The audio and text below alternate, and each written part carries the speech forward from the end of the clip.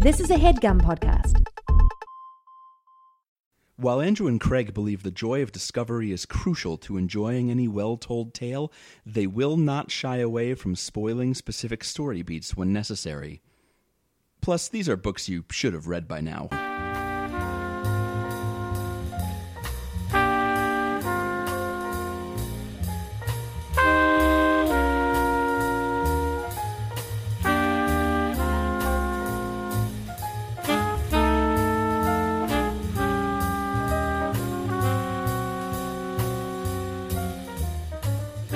So you've got, let's explain your, cool radio DJ vibe to the people at home. You're in a hotel room. Yes, welcome to Overdue. Your wife is... This is a podcast about the books that you've been meaning to read. My name is Craig. My name is Andrew, I guess. You're in a hotel room, and your wife is sleeping behind you. Are we doing a Choose Your Own Adventure this week? Are you setting up a scene so for now me? You've got, a very, hey, it's Craig. I do. Bringing you... classic rock from the 80s, 90s, and now. We're going to listen to some Quiet Riot, and then we're going to play some Kiss, and then we're going to listen to Motley Crue. And I think, ironically enough, me whispering has been the loudest thing I've done in the last 5 minutes. But no, we are taking a quick vacation jaunt up to the Finger Lake region of New York State. I almost said New York. Now, why New are York. they called the Finger Lakes? Because if you look at how many fingers have you found since you've been up there? Only the fingers that I have, I guess. They're so I asked and I have the answer. They're called the Finger Lakes because people mobsters would go up there and they would cut off everybody, all the corpses' fingers so nobody could identify them, right? Uh-huh. And so they drove all the fingers up to the Finger Lakes and they just dumped all the fingers in there. Yes.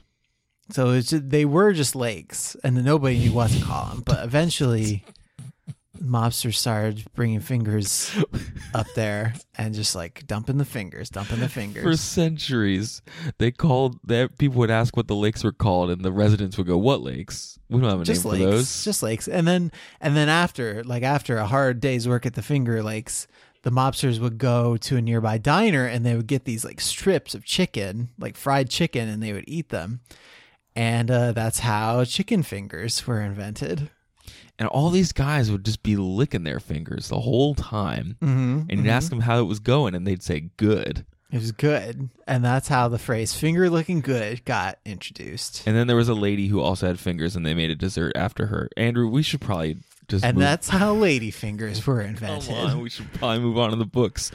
I did something a little bit different this week. I read a nonfiction book that purports to be about stuff that actually happened, which is what nonfiction means. Yeah. It occurs to me as I say that. Well, but I'll say that I don't think we've done some memoir and we've done some nonfiction essays. I don't know that we've done something that kind of purports to be a behind the scenes nonfiction history. Contemporary history of anything. Which is kind of what this says it is. So, well, I guess we'll find out if it is what it is. What is it called first? Okay, so it's called, all right, get ready for this one. It's called Open, How Compaq Ended IBM's PC Domination and Helped Invent Modern Computing. That's a long title, Andrew. It's a long title. It's by Rod Canion, who is one of the co-founders of the Compaq Computer Corporation. Okay. And so let me tell you why I read this book in the first place. I was going to ask. I did not buy it intending for it to be an overdue book necessarily. So I was watching the first season of AMC's *Halt and Catch Fire*, which is the show that the period drama that they put on when it became clear that Mad Men was going to end. Oh yes.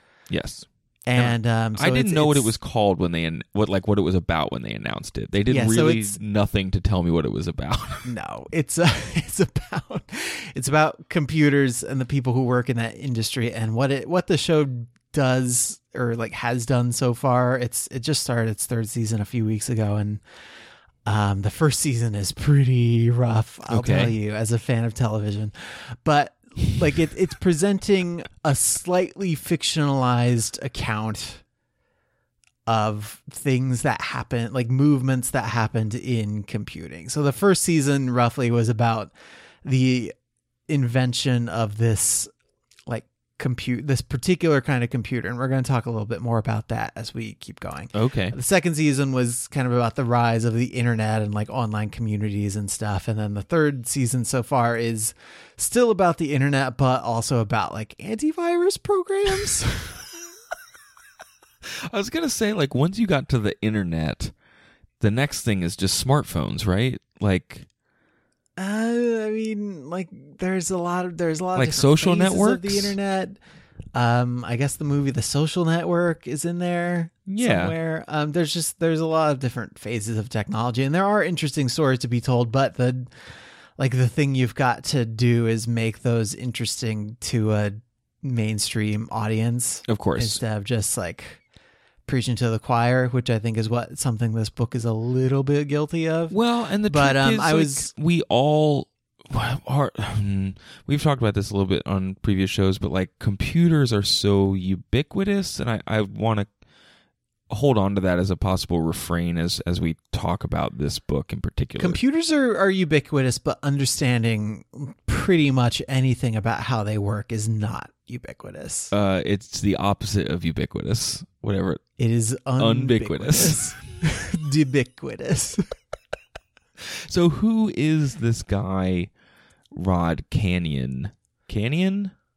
Yeah, Canion. So Canion. Joseph Rodney Rod Canion. His given name is Joseph Rodney Rod Canion. Okay, I thought you were making stuff up. I didn't know you'd done any research on your own. Why wouldn't I do research for our show, Andrew? I don't know. You're on vacation in the Finger Lakes. You're too busy scooping up fingers for good luck. Yeah, well, I really dug my nails into this one. Oh, God. All right, smart guy. What's his name? Joseph Rodney Rod Canion? Yeah, Joseph Rodney Rod Canion. He was a senior manager at Texas Instruments. And then in 1982, he and this guy, Jim Harris, and this other guy, Bill Murtaugh, founded the Compaq Computer Corporation. That's Compaq, Compaq. And I bet a lot of our listeners will either have used a Compaq computer before or have like seen one. Mm-hmm. The company got acquired by Hewlett-Packard HP in 2002, I think, 2001, 2002. And for a while, HP would use that brand name on sort of lower cost computers, but a couple years ago, it got more or less discontinued, and you don't really see it around very much anymore. But, sure. So what Compaq is famous for doing was so let's start getting into some computer stuff. There's not really a lot more about Rod Canion. Like most of what people know about him is tied up in the company that he helped found and direct towards success. So. Okay, Andrew. Let me stop you right there. I found something about Rod Canion. All right, sure, great. Okay. He was on the board of directors for Cha-Cha. All right? What is Cha-Cha? Cha-Cha was a real-time search engine that had live human assistance. Wait, is this post-Google, pre-Google? I think it's post-Google. When did this happen? It was, Cha-Cha got a bunch of money in 2006. Oh man, this is way post-Google then. Yeah, it received $6 million in private funding from like Jeff Bezos and Rod Canion and a couple other dudes. And Cha-Cha, as I used it, used it? Yeah, in 2008. What you would do, now this is pre-smartphone, is you would either instant message or like call Cha-Cha, and then a person on the other end would like do your search for you. So presumably you had a cell phone and you needed to know the answer to something, but it was a dumb phone. So you would call Cha-Cha. You call someone who would Google it for you. Yes. Now my Cha-Cha story is I was using it to do theater research, and we needed to know like like some hit songs from some early 20th century decades. I had no idea that this was a thing or that you had ever used it. What did you do? But here's the best. Okay, so I kept calling Cha Cha and being like, give me the top 3 songs. Like constantly. You're the only person calling it. This was 3 times within like 20 minutes because we were working on this like one part of a show when I graduated from school. And I wanted to know the top 3 songs in like the 20s, 30s, and 40s, right? Because we were trying to update like a reference in a play. Right.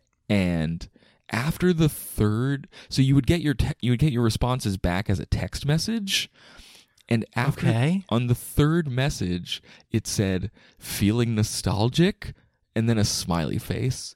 So like there was a person in the Cha Cha office who was Googling this nonsense for me and then decided to make it weird.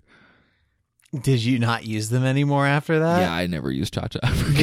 Maybe that was their downfall. They made it weird. They made it weird for everybody. Yeah, it was such a weird, dumb thing. Cha Cha, what are you doing?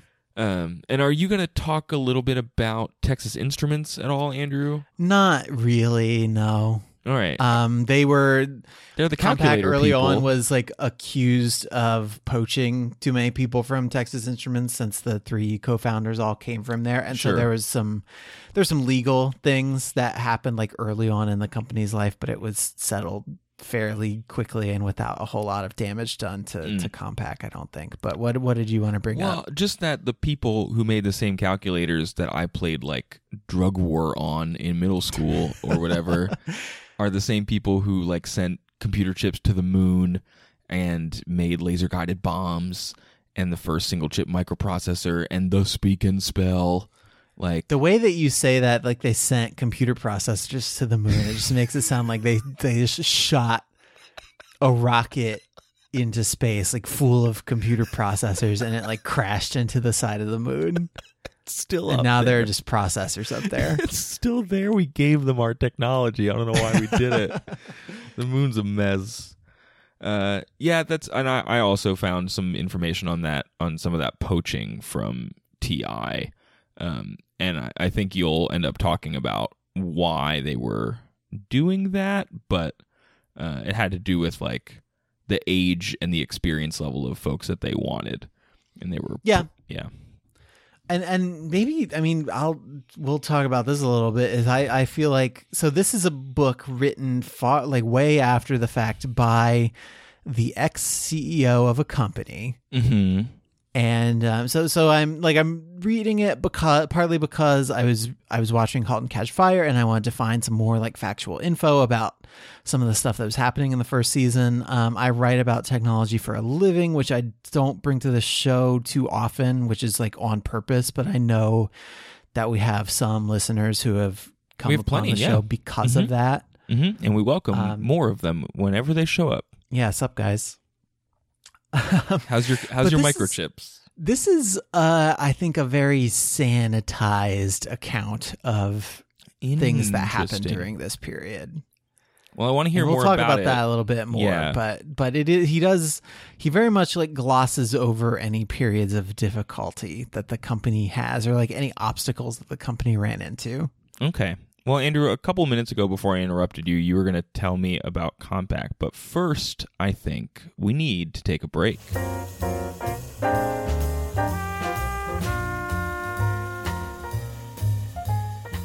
Hey, Andrew, this episode of Overdue is sponsored by Squarespace. Whether you need a landing page, a beautiful gallery, or professional blog, or an online store, it's all included with your Squarespace website. Did you know all that? I'm loving what smooth radio Craig is doing with this ad.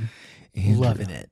Did you know that creating a Squarespace website is easy? I did know. You can add and arrange your content and features with the click of a mouse. Did you know that you get a free custom domain if you sign up for a year? It's free. Ooh, free. I think I turned this into a sex hotline by accident. A little bit. Let's see where it goes. I'll say to bring us back on track a little bit, we did create our website, overduepodcast.com, with Squarespace. We've been Squarespace customers for like 3.5 years. Yeah, pretty loyal too. Or something, and they give you these great templates. You can easily like drag stuff around and rearrange the pages to look the way you want them to look. I've also seen like 1 million wedding websites done in Squarespace. Like, you don't need to have any coding experience or anything like that to be able to get in here and get your hands dirty and get a website looking the way you want your website to look. So start your free trial today at squarespace.com and enter offer code OVERDUE to get 10% off your first purchase. Squarespace, set your website apart.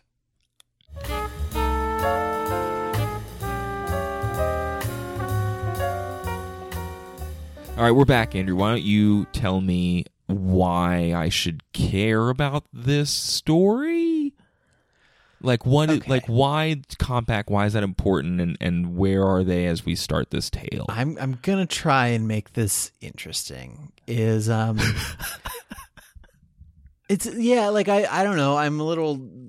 I didn't know what kind of episode it was going to be because this is like inherently sort of dry stuff, and it's from a long time ago, and it does still have like a bearing. It has a bearing on the stuff that we all used growing up. It still has some bearing on the computers that we're using today, but like, you don't need to know everything about like the history of a car to enjoy driving a car. Like, Sure. You don't need to know about the history of car metaphors to make a bad car metaphor. That is correct. But people still study Henry Ford and talk about the rise of that type of automobile and can learn lessons from it in terms of, creating a market and then satisfying that market, et cetera, et cetera. Sure.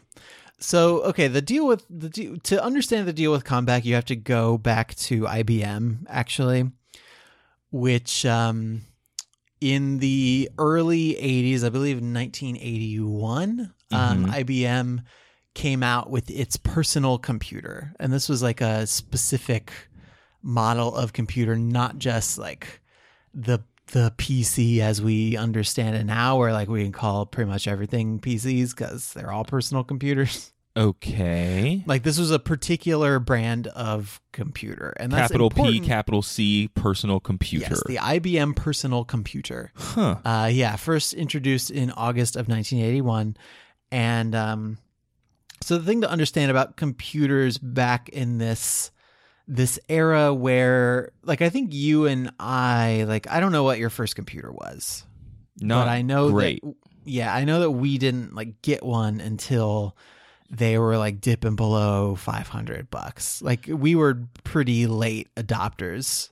Well, how old were you when you first had a computer? Because there were some in my house because my dad was a computer programmer. Like, he worked on bank software and stuff. So I remember messing around with DOS on some computer, in probably 92 or 93. Yeah, I was old enough to spell, so we didn't get a crappy DOS hand-me-down computer until probably like 96 or something like that. Okay. Mm-hmm.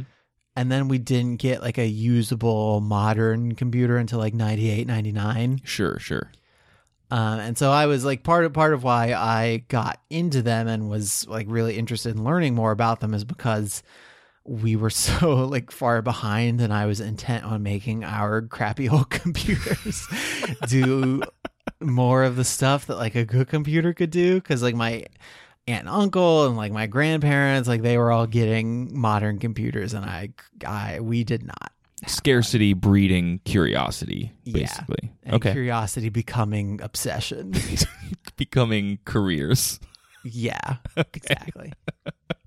So the thing to understand about computers back in this like early era is that they were not all like compatible with one another. So you'd have like the IBM personal computer and like whatever Apple was doing and whatever Commodore was doing and whatever like all these different companies were doing.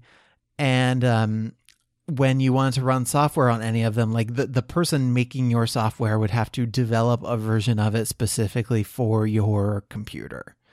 Oh, okay. And so the importance of the IBM personal computer is that IBM was a huge company. They were really like formative to the success of computers in general. And they sold like a lot of these things to the point where if you were like an upstart in this computer market and you're trying to introduce something new, it was hard to get it off the ground because all of your software developers and everything they just wanted to make apps and programs for the IBM PC. Like they didn't, if you were introducing a new computer that needed new kinds of apps, it was so hard to start from nothing and get any support that it kind of doomed it doomed these other computers from the start. Sure. Okay. If that makes sense. Yeah, I mean that kind of sounds is it analogous at all to like early smartphone stuff? Or like it's analogous to smartphones now. Like, you know, you have the iPhone, you have Android stuff, and like Microsoft has tried, and BlackBerry has tried, and a few other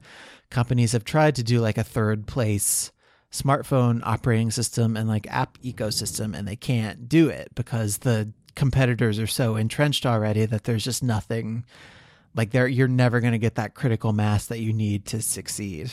Well, and the market is already saturated enough that to like get any sort of attention, you can't be doing it on some third party nonsense. Yeah, right. And so what you're seeing on the smartphone side is that if a new company wants to get in there and compete, what they can do is they can make an Android phone, but they have to do something to make it different from the million other Android phones. And that usually ends up meaning competing on price, which is not a great way to make a profit, which means not a lot of companies like do that or survive for very long, which is ultimately what happened to the PC industry. But that's not what this book is covering. So take me back to 1981. Okay. The personal computer. Mm-hmm. What is that? Why is that important? Did we all just share one big computer beforehand? Did I not have my own computer? There were like I think a lot of computing was happening like on campuses and universities, and a lot of computers were like terminals that would connect to a server. And the server would do all the work? Yeah, but like the computer itself was kind of a dumb box that didn't do a whole lot of stuff. And so the personal computer era was, about getting the stuff in people's homes and making it like personal in that way. And then also making computers that could do stuff themselves, like playing games and doing all kinds of other stuff. So the personal computer, the IBM PC is important because it became so popular that like this garden industry sprung up around it of people trying to make clones of it, basically. Okay. And so like if you may remember, like if you remember back to the early days of you and your family having a computer, you might remember the term like IBM compatible meaning something. Yes. Mm-hmm. Or if you've ever worked in IT with people over a certain age, like they still often will refer to Windows computers as IBMs or IBM compatible. Well, I've never done that, but I know that you have. Yeah, I have, and they do. And it's funny because IBM has not sold computers in like well over a decade, and nobody was calling things IBM compatibles for many, many years. Why don't you fax me a complaint about it, Andrew? Jeez. All right, yeah, I'm going to fax it. I'm going to send it to you. Here, let me fire up my modem. Okay, Andrew, here's a thing, real quick, modem story. Okay, cool. Great. I'm glad you have a modem story. Yep. When I was in middle school, I used to spend a lot of time like up late online that I shouldn't have been. But of course, we had a dial-up. Looking at pornography? No, like just like reading about video games. Like, who do you think I am? And we only had dial-up, but so like I would wait to do it until like after everyone had gone to bed because obviously like phone lines and tying up phone lines and whatnot. But I wasn't supposed to be doing it. So like the day I would like try and pad my computer with like pillows and stuff. Yep. I'd throw a blanket over my computer to keep the modem from making that noise too. And then I would start the dial-up sequence and then go to the bathroom and like flush the hall bathroom toilet It's actually a revelation when I got a modem where you could go into the driver settings and turn the noise off. God, it was such a big deal. Oh God. Okay, so we're talking about IBM compatible computers. When does Mr. Rod get on the scene? What's his deal? So Compaq is forming in 82 into 83. And so what a lot of companies have been doing already is making these things that purport to be IBM compatible, but they have compatibility issues, right? Like they can't run all the same software. And so you can imagine, like, as a customer buying one of these things, that it's probably not a totally satisfying experience. Like, you can do a lot of what you want to do, but not all of what you want to do. And it makes you feel like you're using the knockoff because that's what you're doing. Okay. And so Compaq's goal from the very beginning was to achieve like 100% compatibility with the IBM PC, and thus like making a product that they could like control independently, and like maybe they could undercut IBM on price or whatever. Like they could have this product that ran everything that people wanted it to run, but it was like theirs and not IBM's, if that makes sense. Yeah, that seems kind of smart, I guess. Mm-hmm. So, I mean, the early part of the book is all about, like, the IBM PC was made mostly of like off-the-shelf parts that you could just buy from any old place. Mm-hmm. There is a special chip called the BIOS, that stands for Basic Input Output System, mm-hmm. where when you first turn the computer on, and there is some version of this that still exists. When you very first, turn the computer on, there's got to be this very basic low-level thing that can like hand off control to like the main processor and to the hard drive and to all that stuff that actually loads up like Windows or Mac OS or whatever software you're using. So IBM had a very specific version of this thing, and Compaq had to like clean room reverse engineer it. And clean room meaning that they could not have access to any like schematics. They could not have an IBM PC in there. They would need to make something that did exactly the same thing, and it would have to be totally original work, and that's how they would protect themselves like legally. Yeah, could they like legally could they go buy one and then reverse engineer it?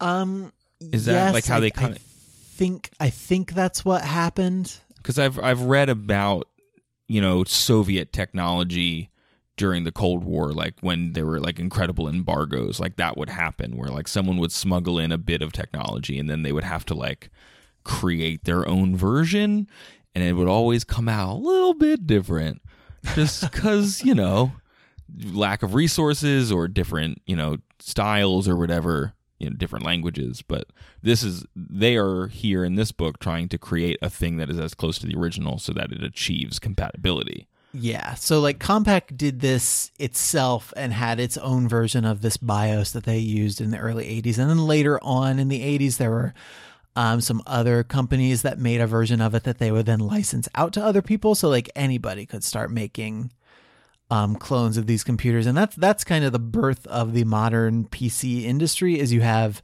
multiple different companies making the same basic box with the same basic components, and they can all run Windows, they can all do whatever. And like, so if you like buy something from Dell, or if you buy something from HP, or if you go on a website and like order components and build something yourself, basically these efforts happening in the early 80s on the part of Compaq and some of these other companies, these are why you can just pop Windows on this thing and like all the same software will run in all the same basic ways. Is like they created this standard that computers had to be compatible with to like be successful. What were they running? Is that a dumb question? Like were they running Windows yet? No, not in the early 80s. In the early, they again in this book, like they go through these phases where they are communicating with like Intel to make processors that like every time Intel made a new processor, Compaq would like go to them and say, okay, you also have to make it so it can run all the same stuff as your old processors could, mm-hmm. like to maintain backward compatibility. Microsoft was making an operating system for IBM computers, and Compaq worked with them to make a version of that same operating system that would run on other stuff. So they're kind of like piecemeal, like patching this standard together, like company by company. And are they like stealing stuff? Is it like, are they sniping computer engineers? Like, what's the most dramatic part of this process? Here's where we get into the first of my issues with this book. Oh, and I know okay. this has been like a pretty dry conversation without like a lot of goofs or whatever so far. But so this is a book written by a CEO. He hasn't been there in a long time, but he does probably have industry contacts that he wants to maintain. He may or may not have non-disclosure agreements that he signed when he left Compaq, where he can't like talk about certain things or disparage certain things or people. So when you're reading this book, like it does give you like step by step, okay, here's what we did, here's why it was important, here's generally how it happened. But you don't get a lot of like the conflict. You don't get a lot of very messy stories. Okay. So like this Texas Instruments thing happens where these three dudes from TI all form this company, and they're trying to hire like hardware engineers and software engineers. And they, you know, being from TI, they know a lot of people from that company. And so they hire a lot of ex-TI people. And so a lawsuit comes out of that because, you know, they're accusing Compaq of poaching employees. And like, maybe you can tell me a little bit more about how that actually went down. But in the book, it's all like, yes, there was this lawsuit, but then it was all settled and everything went fine. Like the way that all potential roadblocks are set up is like, here is a potential roadblock, but it all ended up being okay. Yeah, we all made a bunch of money, so it's fine. Mm-hmm. Yeah, the only thing I found related to that was a Fortune magazine article from 1985, actually, basically telling the contemporaneous version of this story.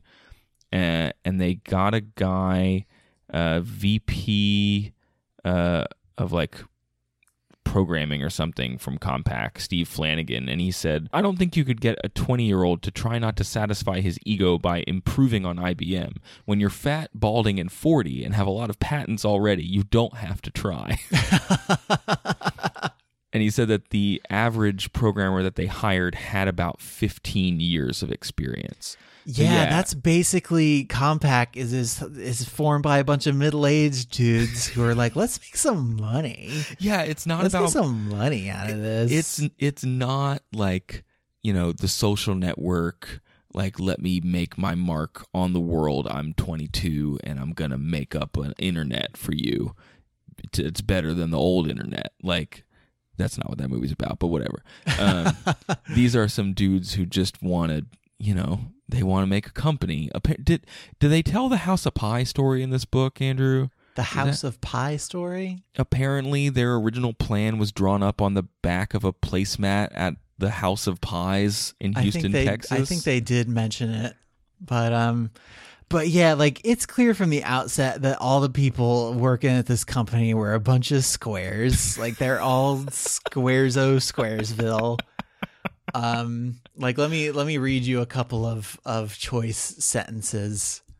And I think Canion wrote this book himself. Like there is, as far as I can tell, there is no like ghostwriter or like secondary author credited. Yeah. Oh yeah, there's no like ghostwriter trying to make a name for themselves with like cool turns of phrase. Right. So it's just like, it's like this guy, like 20 years after the fact, writing this account of the stuff that he did. And like, and so I think as a result, a lot of the language is really stilted and weird. And in the back of the book, he thanks his 5 editors, which seems like a lot of editors. So, all right, here's him talking about Compaq's first product. In terms of a baseball analogy, our product was a solid single. That offends me as a baseball analogy. That offends me as a baseball fan and a person who likes words. That's a mess. Here's him talking about a 1985 introduction of a product at a shareholders meeting. As I step away from the podium, the room fades to black and a strong beat vibrates through the dark. Spotlights hit the mock-up of a huge computer that is the backdrop on the stage. Then, as though performing at a concert, the Pointer Sisters, one of the hottest R&B groups, dance onto the mock computer's giant keyboard that forms the stage floor. As lasers flash, they enter in pastel-colored dresses, singing their hit song, I'm So Excited. As they sing, images of our new generation of computers flash across the backdrop screen. This is not how the computer industry does things. Until now. Oh, man. The Pointer Sisters, one of the hottest R&B groups. This sounds like he's trying to get a job. He's trying to prove how cool the decisions he made were. Yeah, but I still cover tech regularly, and with the exception of Apple, who is pretty much just gets down to business. Like every awkward product introduction I've ever been to has used this template. Oh, sure. It's like okay. Laser light show nonsense. Possibly maybe they have Maroon 5 come on after. Search I think on YouTube or maybe just on theverge.com. Google Qualcomm Supercut. Okay. Or Qualcomm CES Supercut, and you will see this style of presentation distilled to its clearest, 96% pure, blue meth awkward computer presentation. Well, see, that's funny because one of the other things that came up as I was reading about Compaq in this era is their series of John Cleese ads that they ran in the mid-1980s. Now, this did not come up in the book. Okay, so they, in the mid-80s, they were advertising the Portable 2 computer, which is the worst name for anything. It's the one after the portable computer. And apparently they'd reached a point where their computers were now more compatible with IBM software than IBM's own computers. Yes, this is right. Okay.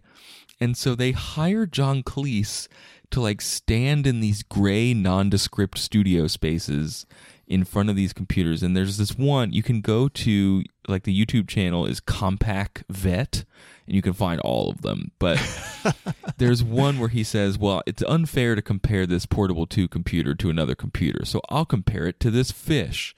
And then he spends 2 minutes making Monty Python-esque comparisons between this computer and this fish. There's another one where a guy goes at Micro Machine Man speed, rattling off all the benefits of this Compaq computer, and then Cleese shoots him with a bow and arrow, walks on screen and says, boring. It's, I don't know what's going on. Listen, that is maybe my favorite thing about Compaq in this book is it is even in the words that its own founder uses, it is Dadco computers. The Dad Computer Corp. It's just a bunch of dads. Yeah. Even down to, rolling in Monty Python and maybe just chill out with the Holy Grail quotes, Compaq. It's fine. Yeah, Compaq.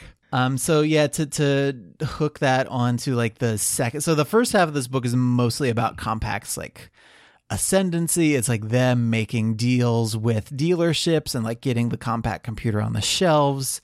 It's them beating IBM to the punch with they got the 386 processor, which was better than the 286. And it was made out of 386 chips, if I'm to believe John Cleese, right?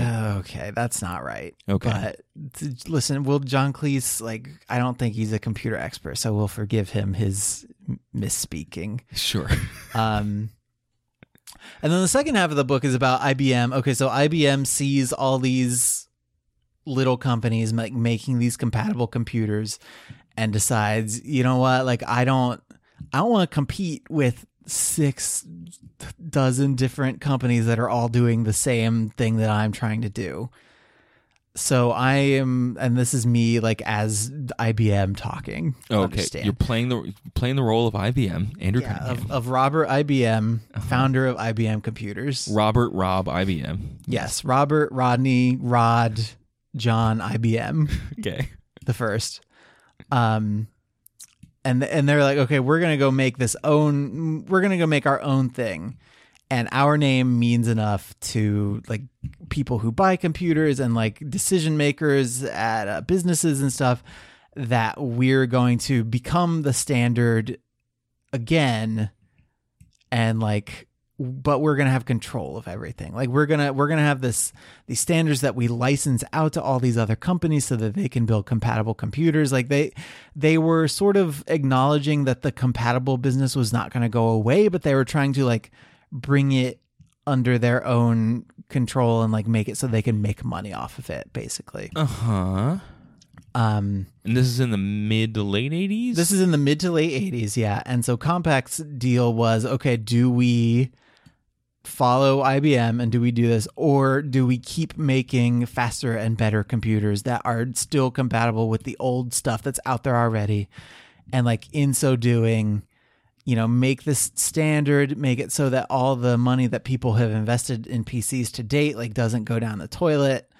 Yeah. And so they follow that strategy and they win. Hooray. IBM makes a bunch of promises about its technology that do not come through. And then Compaq spearheads an initiative to like formalize the standard platform that they've been pushing for a long time, getting like a lot of companies in line, like making these new interfaces that they then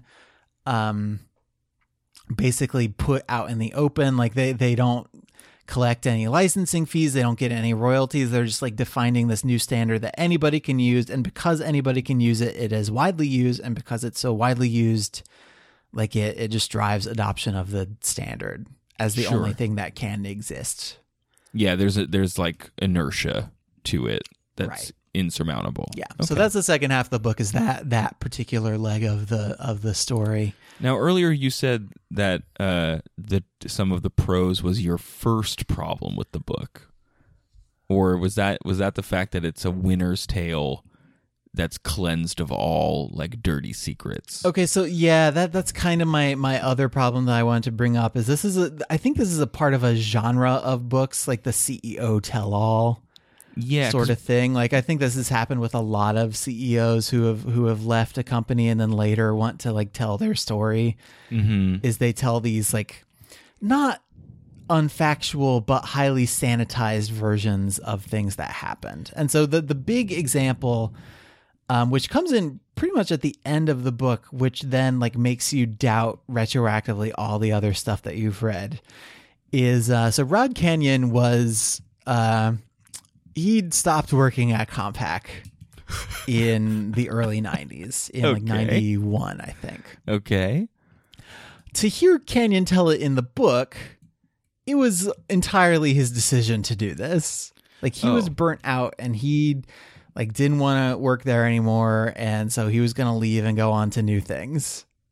And that the company was left in the very capable hands, and then later it failed and was sold to HP and blah, blah, blah. But like my tenure there was something that I chose to end voluntarily, and then I went on with my life. Good. That sounds perfect. Yeah, that's not what happened. Oh.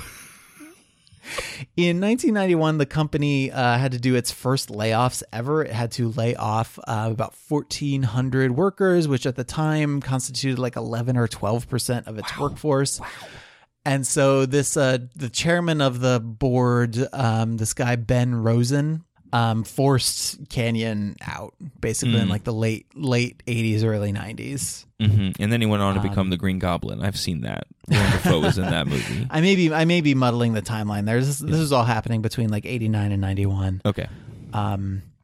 But yeah, Canion got like booted by the board. He was forcibly removed from his CEO-ship of this company. Well, it was of his own accord, Andrew, that he did not like light the boardroom on fire. Like he walked out peacefully, probably. And the later version of it, I was burnt out and I needed to leave anyway version, only came about many, many, many years later when he had reconciled with Rosen, and he's like this elder statesman in tech who's like funding his own stuff, and he doesn't want to burn any bridges. So yeah, like no bad blood, right? Well, yeah. Right. Well, and exactly. I think these CEO books probably A, get pitched to them maybe, and then B, are a good excuse to become a consultant / speaker if you aren't already. Mm-hmm. Like, I'm not sure what he's doing now. His LinkedIn, it just talks about his book, and then that's where I found out that he was on the board of directors at Cha-Cha. So, it mostly lists a bunch of his board affiliations. Yeah, he's still around, but I don't know that he's like doing a ton of stuff. No, he doesn't hold a title that isn't like a board of director title. Yeah, like board of director, or like his titles sometimes have emeritus in them. He's director emeritus of the Houston Technology Center, which like listen, emeritus means a lot of things depending on where you are, but usually it means you're old and checked out, and we are giving you this to like soothe, I don't know, to smooth ruffled feathers, to like satisfy your ego, like pick a reason, but it's not some great honor usually. It does not usually come with like an upgrade in responsibility level. Oh, not at all. It mostly means that we will still answer your phone calls, but like we're not going to make phone calls. Yeah, like maybe we have a plaque somewhere with your name on it. Yeah. And doesn't that make you feel happy? You finally got something that means that your memory will never die, and that people will be looking at that plaque while they're waiting to go to the bathroom for years and years to come. Always read the plaque. And they will read your name and be like, I wonder who that was. Oh, bathroom's free. Bathroom emeritus. As we're winding down, Andrew, you came to this book because of your background in tech and also your interest in Halt and Catch Fire. But I think that's all woven together, right? So, like, is there stuff in this book that you didn't know about that's, like, cool that you know now? Or interesting anecdotes that you think are really, neat that you didn't? It was just interesting to read the sequence of events and like think back to the computers I was using as a kid and like and know how they like came about. Like this is all stuff that I sort of knew vaguely already. Mm-hmm. Is that the like current PC ecosystem rose out of this thing where you had to become compatible with IBM and blah blah blah, but like this. Like I know more about like Compaq's importance and why people cared about it at all. Oh, okay. Yeah. Like my first laptop that I bought in 2003 was a Compaq branded computer that was like one of the really, really early fruits of the merger between it and HP. Mm-hmm. So I don't know if you like had a Compaq desktop or laptop that you particularly remember, but no, I know my sister had a Compaq desktop. I had at least one Compaq laptop at some point, and I don't think we have, because you can't get them anymore. So yeah, I don't but remember. Like by the time you and I were using computers in earnest in like the late 90s and into the early 2000s, like the brand was just like quietly around, and you knew that it was a name, but you didn't care very much. No. And so this book, like from this, I learned why of its importance to the wider industry and why anybody would have any affection for them whatsoever. I was way more excited if someone was going to tell me that, dude, you're getting Dell than a Compaq. Come on, you're getting a Compaq. Golly gee, you're getting a Gateway. Hey, it's HP. Hey, partner. That's what HP stands for. Hey, partner. It's HP time. Yeah, I don't know that I would recommend that anybody read this book who does not have like a specific interest in tech, because you've got to want to supplement it with other sources to actually get the full picture of what was happening, because like, I don't know, like it's I don't think that he's telling any untruths at any point. No, but it's a public account.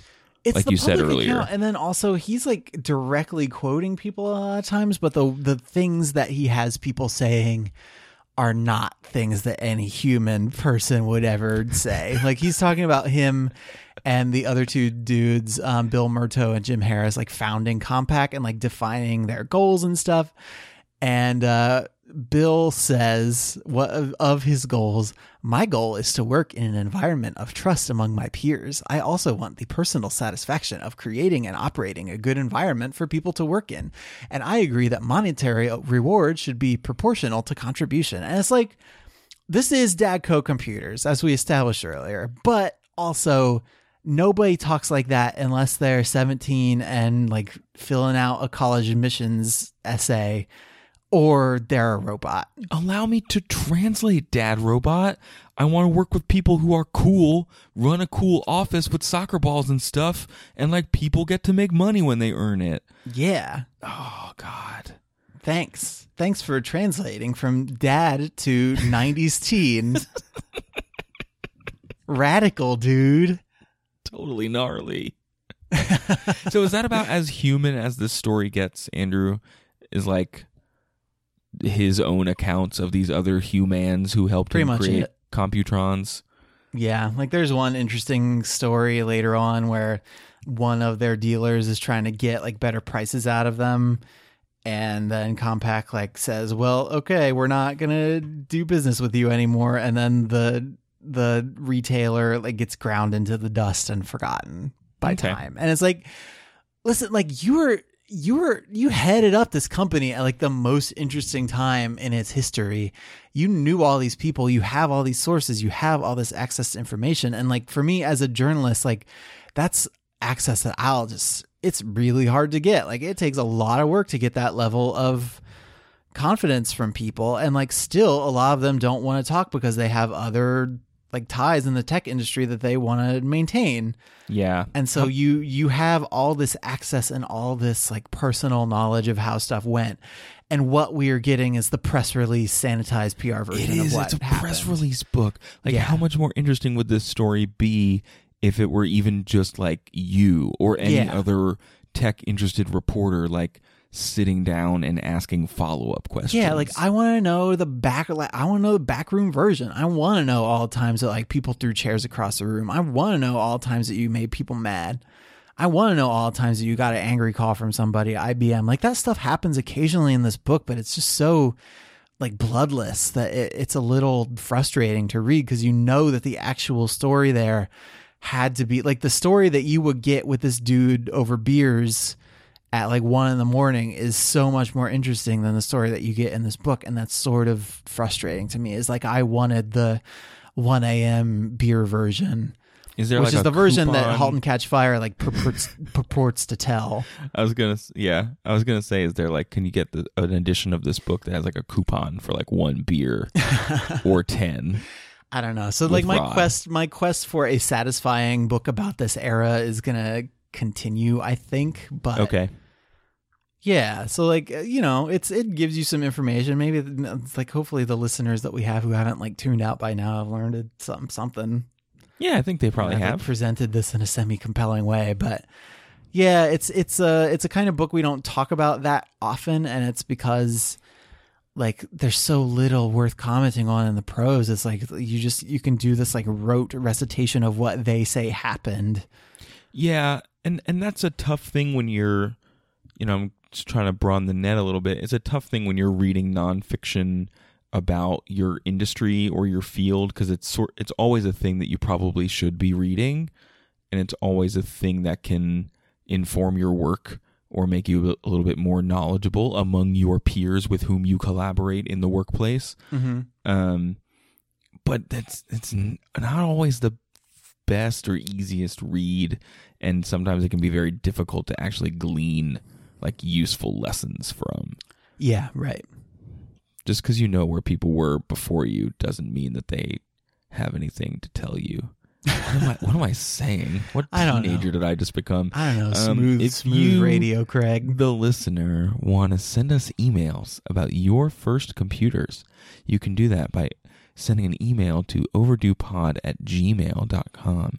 If you want to hit us up on social media, what all the young computer kids are using these days, you can head on over to twitter.com/overduepod or facebook.com/overduepod. I want to thank Owen, Albie, Melody, Amy, Sarah, Melissa, Christine, Tanya, Alex, Starfish Chick, Definitely R.A., Ellen, Corey, our friends the Black Hotties, Tysophine, Ms. W.T., Lucas, Paper Chimes, Allison, Chris J., Katybug, Celeste, Tessa, good old J. Deep, Grant, and Brontosaurus, Eric, Carrie, Claire says what? Elizabeth, Katie, Sadia, Grace, Melissa, Taylor, and Eric, who sent us some insurance fan fiction, Philip, who reminded me about pumpkin spice latte creep, and Rob, who wanted to know if we're ever going to do a live Choose Your Own Adventure, which sounds crazy. I might do it. Yeah, I'll be there too. I might Andrew, be down. If folks want to learn more about the show, where should they go? They can go to overduepodcast.com, which is our home on the information superhighway. Up there, we have links to iTunes, RSS, Google Play, and Stitcher. Those are the ways you can subscribe to the show. If you subscribe on iTunes, do rate and review us because it makes us feel better about ourselves, and it helps us rise in the rankings, helps people find the show. What else? We've got a link to HeadGum, our podcast network, Spreaker, our podcast host. We've got links to Amazon, to the books that we have read and are going to read that you can click through and buy those books you want to read along. And that gives us a little bit of a cut of the sales. If you want to go to our Patreon project and support us in an ongoing fashion, you can find more information about that on the website.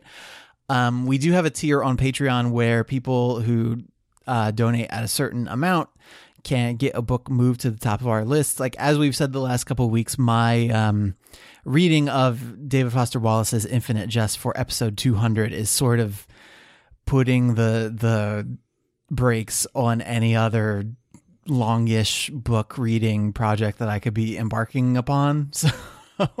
So we're like deviating from that list a bit for a little while, but after episode 200 goes up, we should be able to hop back on that and start reading the stuff you guys have recommended. We've been reading listener recommendations for like the last year and a half at least. It's been going pretty well. Yeah, and we've gotten a lot out of it, and we want to keep doing it, so we like doing it. Anything else, Craig? Do you know what you're reading for next week? Yeah, I'm actually going to be reading a Patreon suggested book, The Magicians by Lev Grossman. But I do want to correct your earlier statement, is because after Infinite Jest, Andrew, we're coming up on Spooktober. Ooh, spooky. So if we have to waylay some other patron suggestions, it's all in the service of the best month of the year, Spooktober. Mm-hmm. Just so everyone's aware. Yeah. And that's our annual October. This is Spooktober 3, I think. Our annual spooky extravaganza where we read like ghost books and stuff for the entire month. So yeah, enjoy. I really enjoy that every year, and I'm looking forward to it again this year. Yeah, that's all we got. Thanks for listening, everybody. Yeah, thanks for listening, everyone. I hope this episode went okay. Do tell us what you think, if it was like boring or if it was cool or whatever. Like, it's something we don't try a lot, so your feedback is appreciated. Until next week, try to be happy.